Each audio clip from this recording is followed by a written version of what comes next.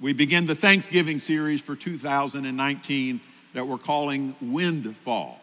Now, windfall is defined as, I'm going to read this, an apple or other fruit blown down from a tree or bush by the wind.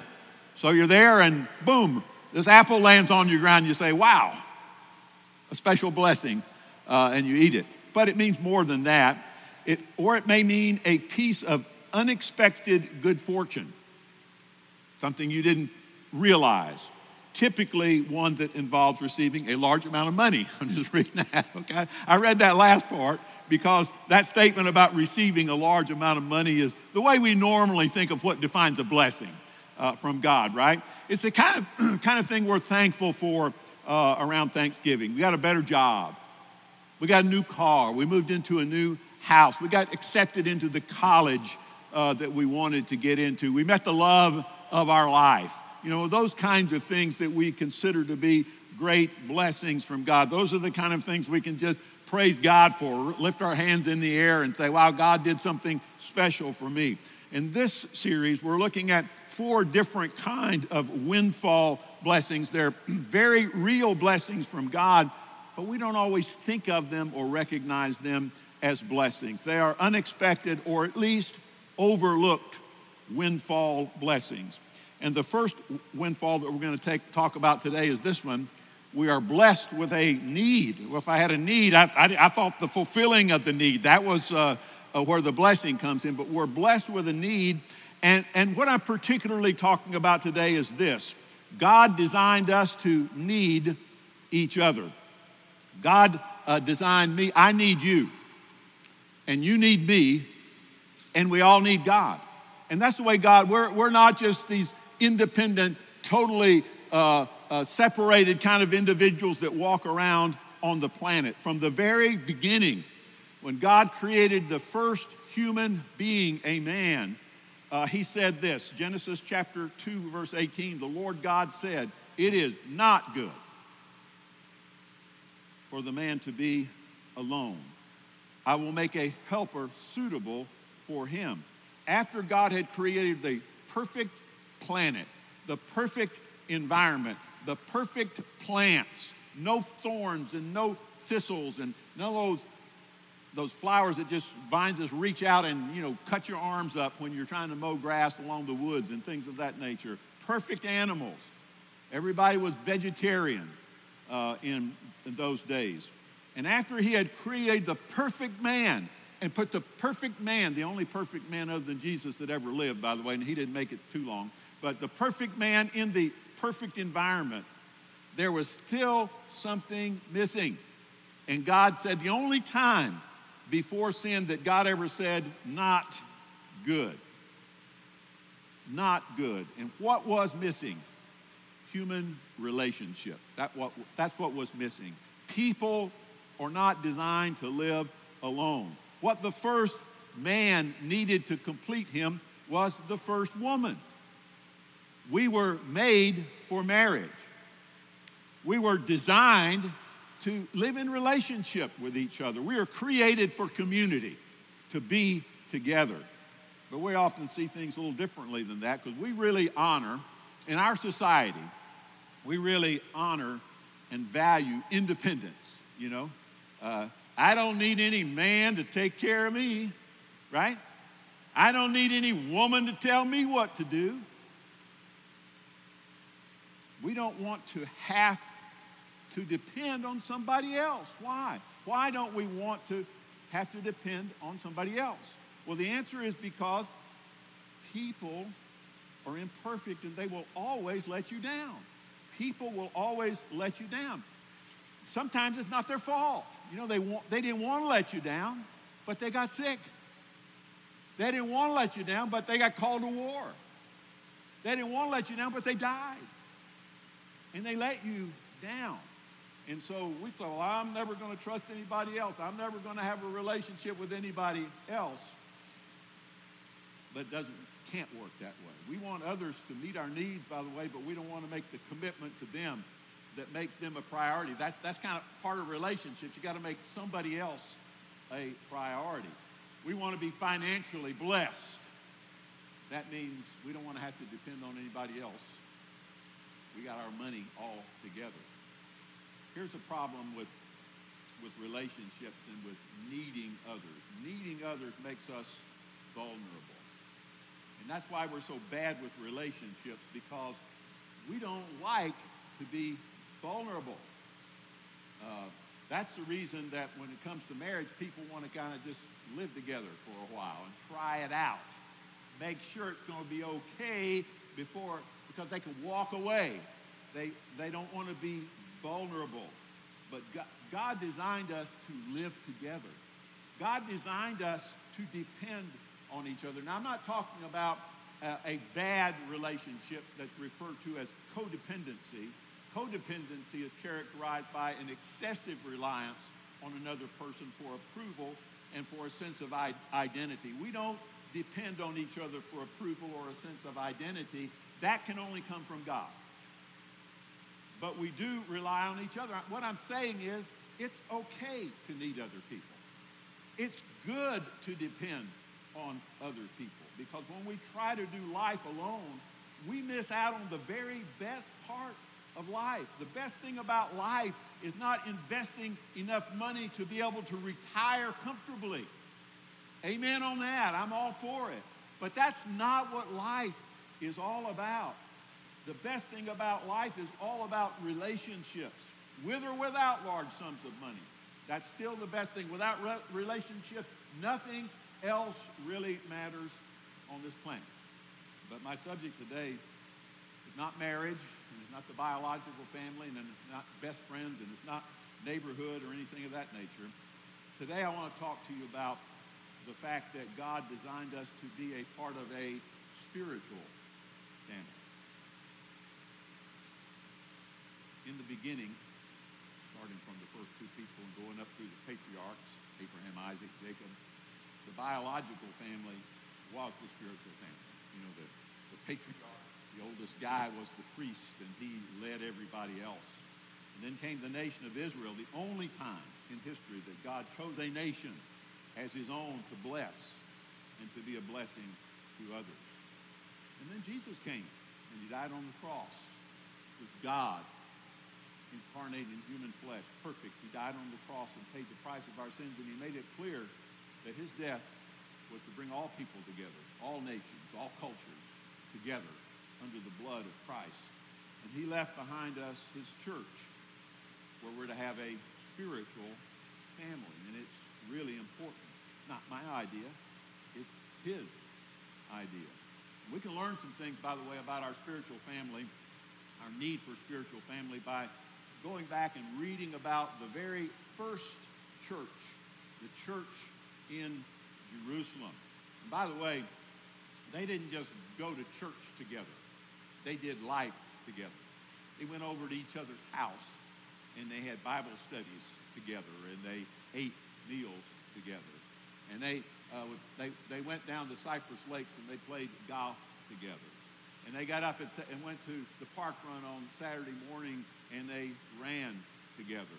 And they met for coffee on Thursday morning, Bon Beans, this coming Thursday morning at 7 o'clock. They did life together, and then they got together and had lunch. Now, of course, that didn't happen, but they did life together. They didn't just go to church and then go their separate ways. They lived life together.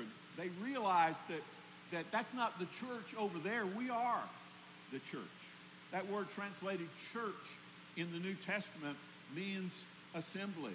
It's not a building where people meet together. This building is not the church. You are the church, not this building. Church is not some kind of a hierarchy of ecclesiastical authority, whatever that means.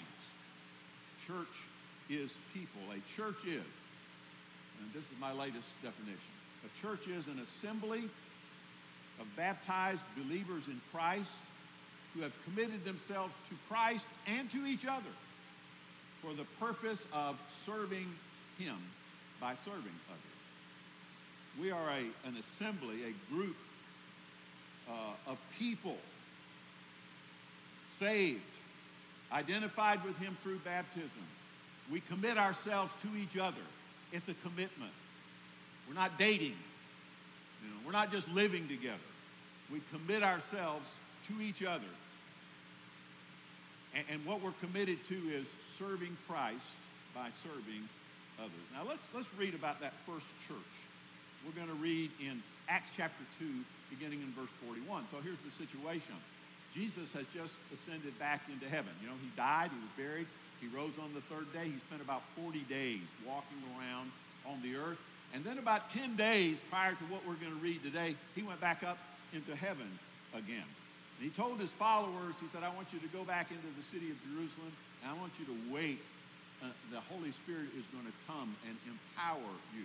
Acts chapter 1 says they were in an upstairs room. Acts chapter 2 says they were in a house all together in one place. But according to Acts chapter 2, the Holy Spirit came on the church there that day in the city of Jerusalem and empowered them to be the witnesses for Jesus, to be witnesses in Jerusalem, their own city, to be witnesses in Judea, their own state, to be witnesses in Samaria, which is the next state over, and to be witnesses in the uttermost parts of the earth, wherever you might go. And that group of people, that 120 plus men and women, were given the gift, the ability to witness to all the pilgrims in the city of Jerusalem in whatever languages those people spoke 17 different languages. And after the witnessing was over with, the apostle Peter preached a sermon on that day. And at the close of that sermon, people who had heard the gospel preached by a bunch of Galileans, people from northern Israel, in their own language, many of them believed that Jesus was the promised Messiah, the Savior of the world. And so, here we are, Acts chapter 2, verse 41. Those who accepted his message were baptized. Those who believed that Jesus was the Savior of the world were baptized. And about 3,000 were added to their number that day. That's a pretty big increase from 120 to 3,000. That's a bunch of people. And here's what they did, verse 42. They devoted themselves. That means they focused on, they gave their priority to, they stuck to some things. They devoted themselves to, first of all, the apostles' teaching. They wanted to learn what truth was and what they were supposed to be doing. But they also devoted themselves to fellowship. We're going to look at that word for a minute, to the breaking of bread and prayer. Fellowship. And I'm just going to tell you the Greek word, because many of you have heard it. It's the word koinonia, and it means community or commonness or sharing. Not only did they devote themselves to the teachings about Christ from the apostles, they devoted themselves to each other. That's what that's all about. That's what fellowship is all about. They committed themselves to each other. Now that fellowship may be partially described in the words to the breaking of bread and prayer, because they ate meals together and they prayed together, kind of like what we do in house groups. Ate meals together and they prayed together. They were devoted to the apostles' teaching. They were devoted to each other. Verse 43. Everyone was filled with awe at the many wonders and signs performed by the apostles. Well, things were going, and things were growing, and things were going well. Everybody was enjoying it. They didn't care about themselves. Everybody just cared about God and about other people. And if a little something went wrong, it didn't bother them. People were just in awe. And verse 44 says, all the believers were together and had everything in common. Verse 45, they sold property and possessions to give to anyone who had need.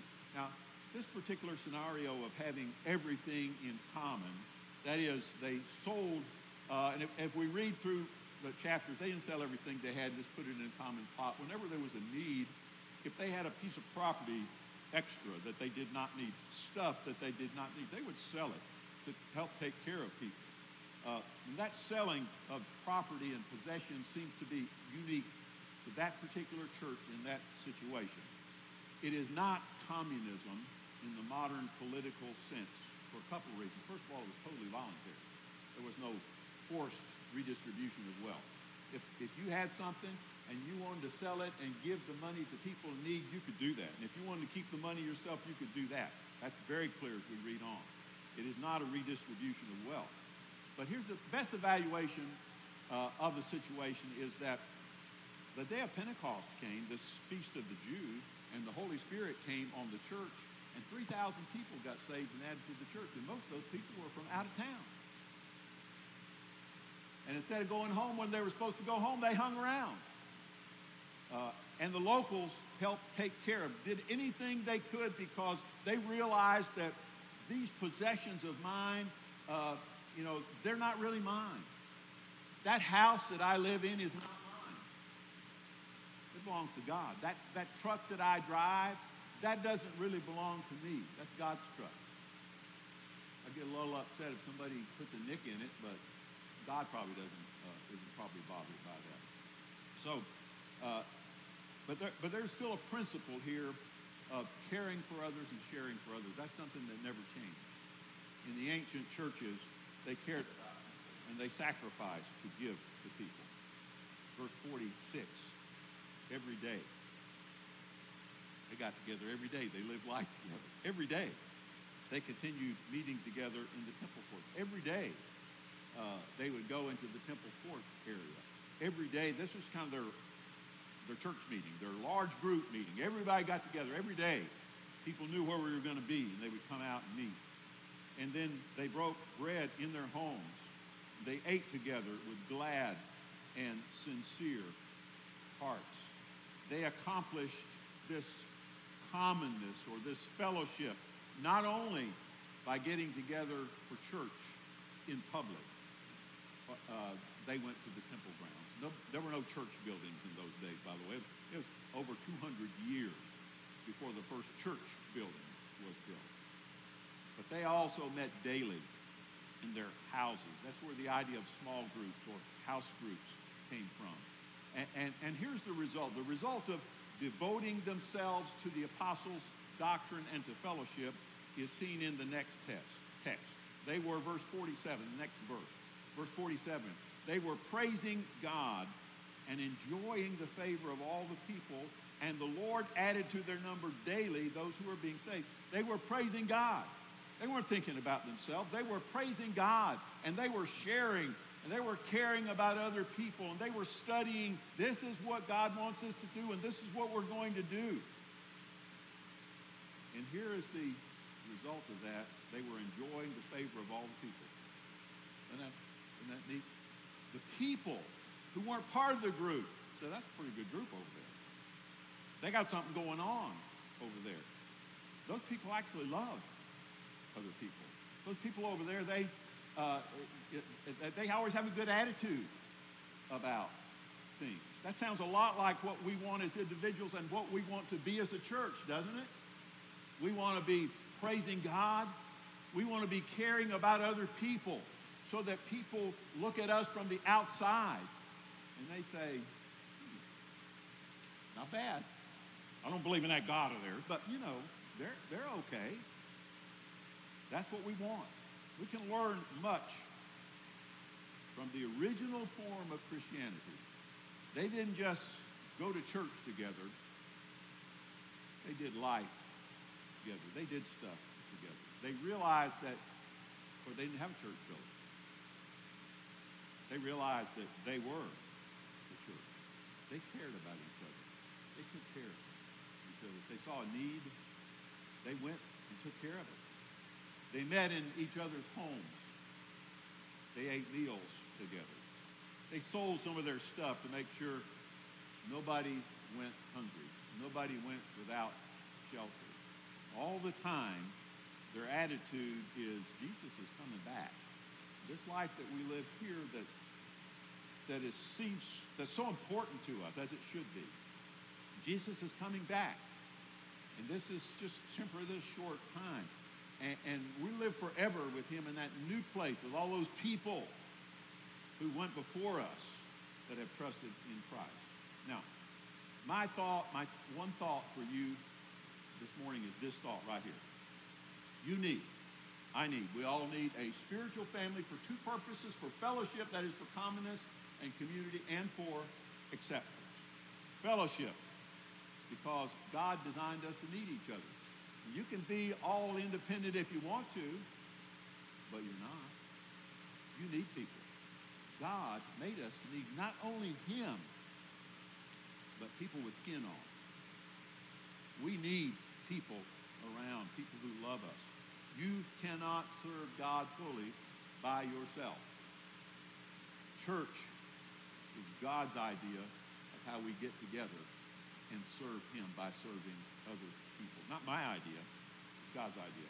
Acceptance is that second word. Acceptance, we need a spiritual family that will provide acceptance because we're all flawed. We all mess up on a regular basis. We all have needs. We're all broken people. You can't live your life fooling everybody into thinking everything is okay with me, because it's not okay with you. It's not okay with you. It's not okay with me. Stuff breaks my heart and disappoints me on a regular basis. I disappoint me on a regular basis, and the same thing is true of you. Exactly the same thing is true. And you think, well, if everybody knew me, boy, they wouldn't want to have anything to do with me. We all think the same thing. It's not okay. Nobody is all okay. All of us are broken. And that's why we need a spiritual family for acceptance. Now, over the past several years, I've asked you to make 3 commitments. I'm going to bring them up again today.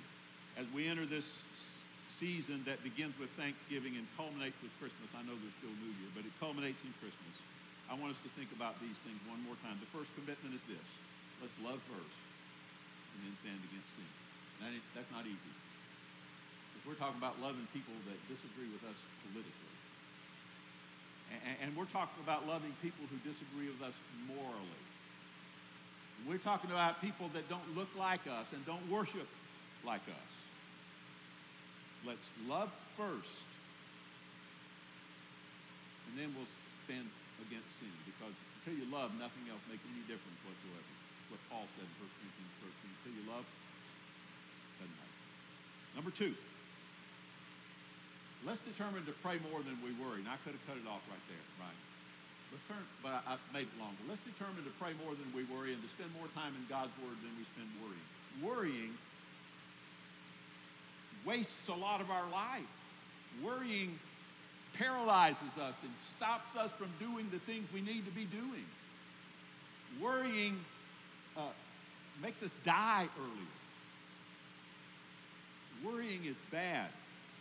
So we need to pray and let God speak to us through his word more than time we spend worrying. So if you find yourself worrying, pray about it. Or open the Gospel of John and start reading. Or if you have a favorite passage of Scripture in Philippians or something, then read that.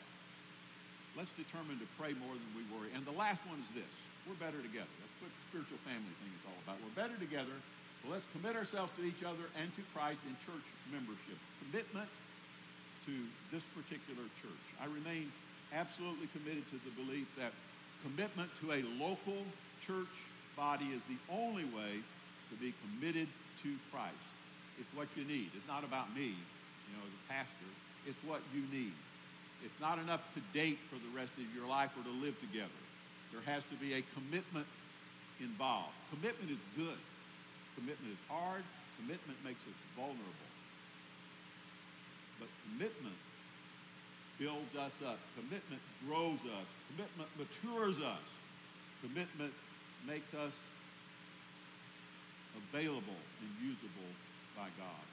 I'm also convinced that each of us needs to be in a small group where we can be accepted and be a part. A small group like we have on Sunday nights, Tuesday nights, and Wednesday nights around here. We have a small group that meets before church on Sunday morning at 9 o'clock. We do a Bible study, not quite as intimate as the Sunday night, Tuesday night, Wednesday night groups. This past Tuesday night in our house group, after we'd eaten our meal, read scripture and prayed, a member of our group had something important that they wanted to say, something private they wanted to share. If you weren't there, you don't ever get to know anything about it, because it's none of your business to know about it. What's shared in house group stays in house group. That's the way goes, and that's one of the reasons we have it. By the way, before it was over, another of our group members shared some experiences, life and salvation. House group is a place where we can be honest about things. By the way, you'll never be pressured. I'm not saying come to house group where we spill our guts every Tuesday and Wednesday night. No, I'm not saying that at all. Most of the time that doesn't go on, right? That's not what I'm talking about. But what I'm saying is that as we laugh together, and as we tell stories together, and as we share things together, and as we eat together, and as we usually do a video Bible study together, as we do those things, if and when there's something you need to say, then you say it. And nobody condemns you because of what you said. I don't agree with that. And by the way, what we shared on Tuesday night had nothing to do with sin. I'll just let you know about that. But I don't agree with that or whatever. We just share. Church and house groups are God's ideas, not mine ideas. God's ideas to which each of us needs to make a commitment if we're going to be everything God wants us to be. If we're going to be fulfilled. Relationships are important. Husband-wife relationships, parent-child relationships, grandparent relationships, aunt and uncle relationships, next-door neighbor relationships, best friend relationships. Those things are all really, really, really important. And I love them. But the spiritual family is what makes all the other things important. So I call you this morning to make a commitment to be a part of the spiritual family, the family here at Milestones of Church, the family of a house group that you can talk to me about or Christian about or Todd or James about.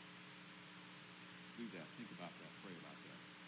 Father in heaven, I know you're here today, and I thank you for being here. I thank you for loving us. I know you care about us.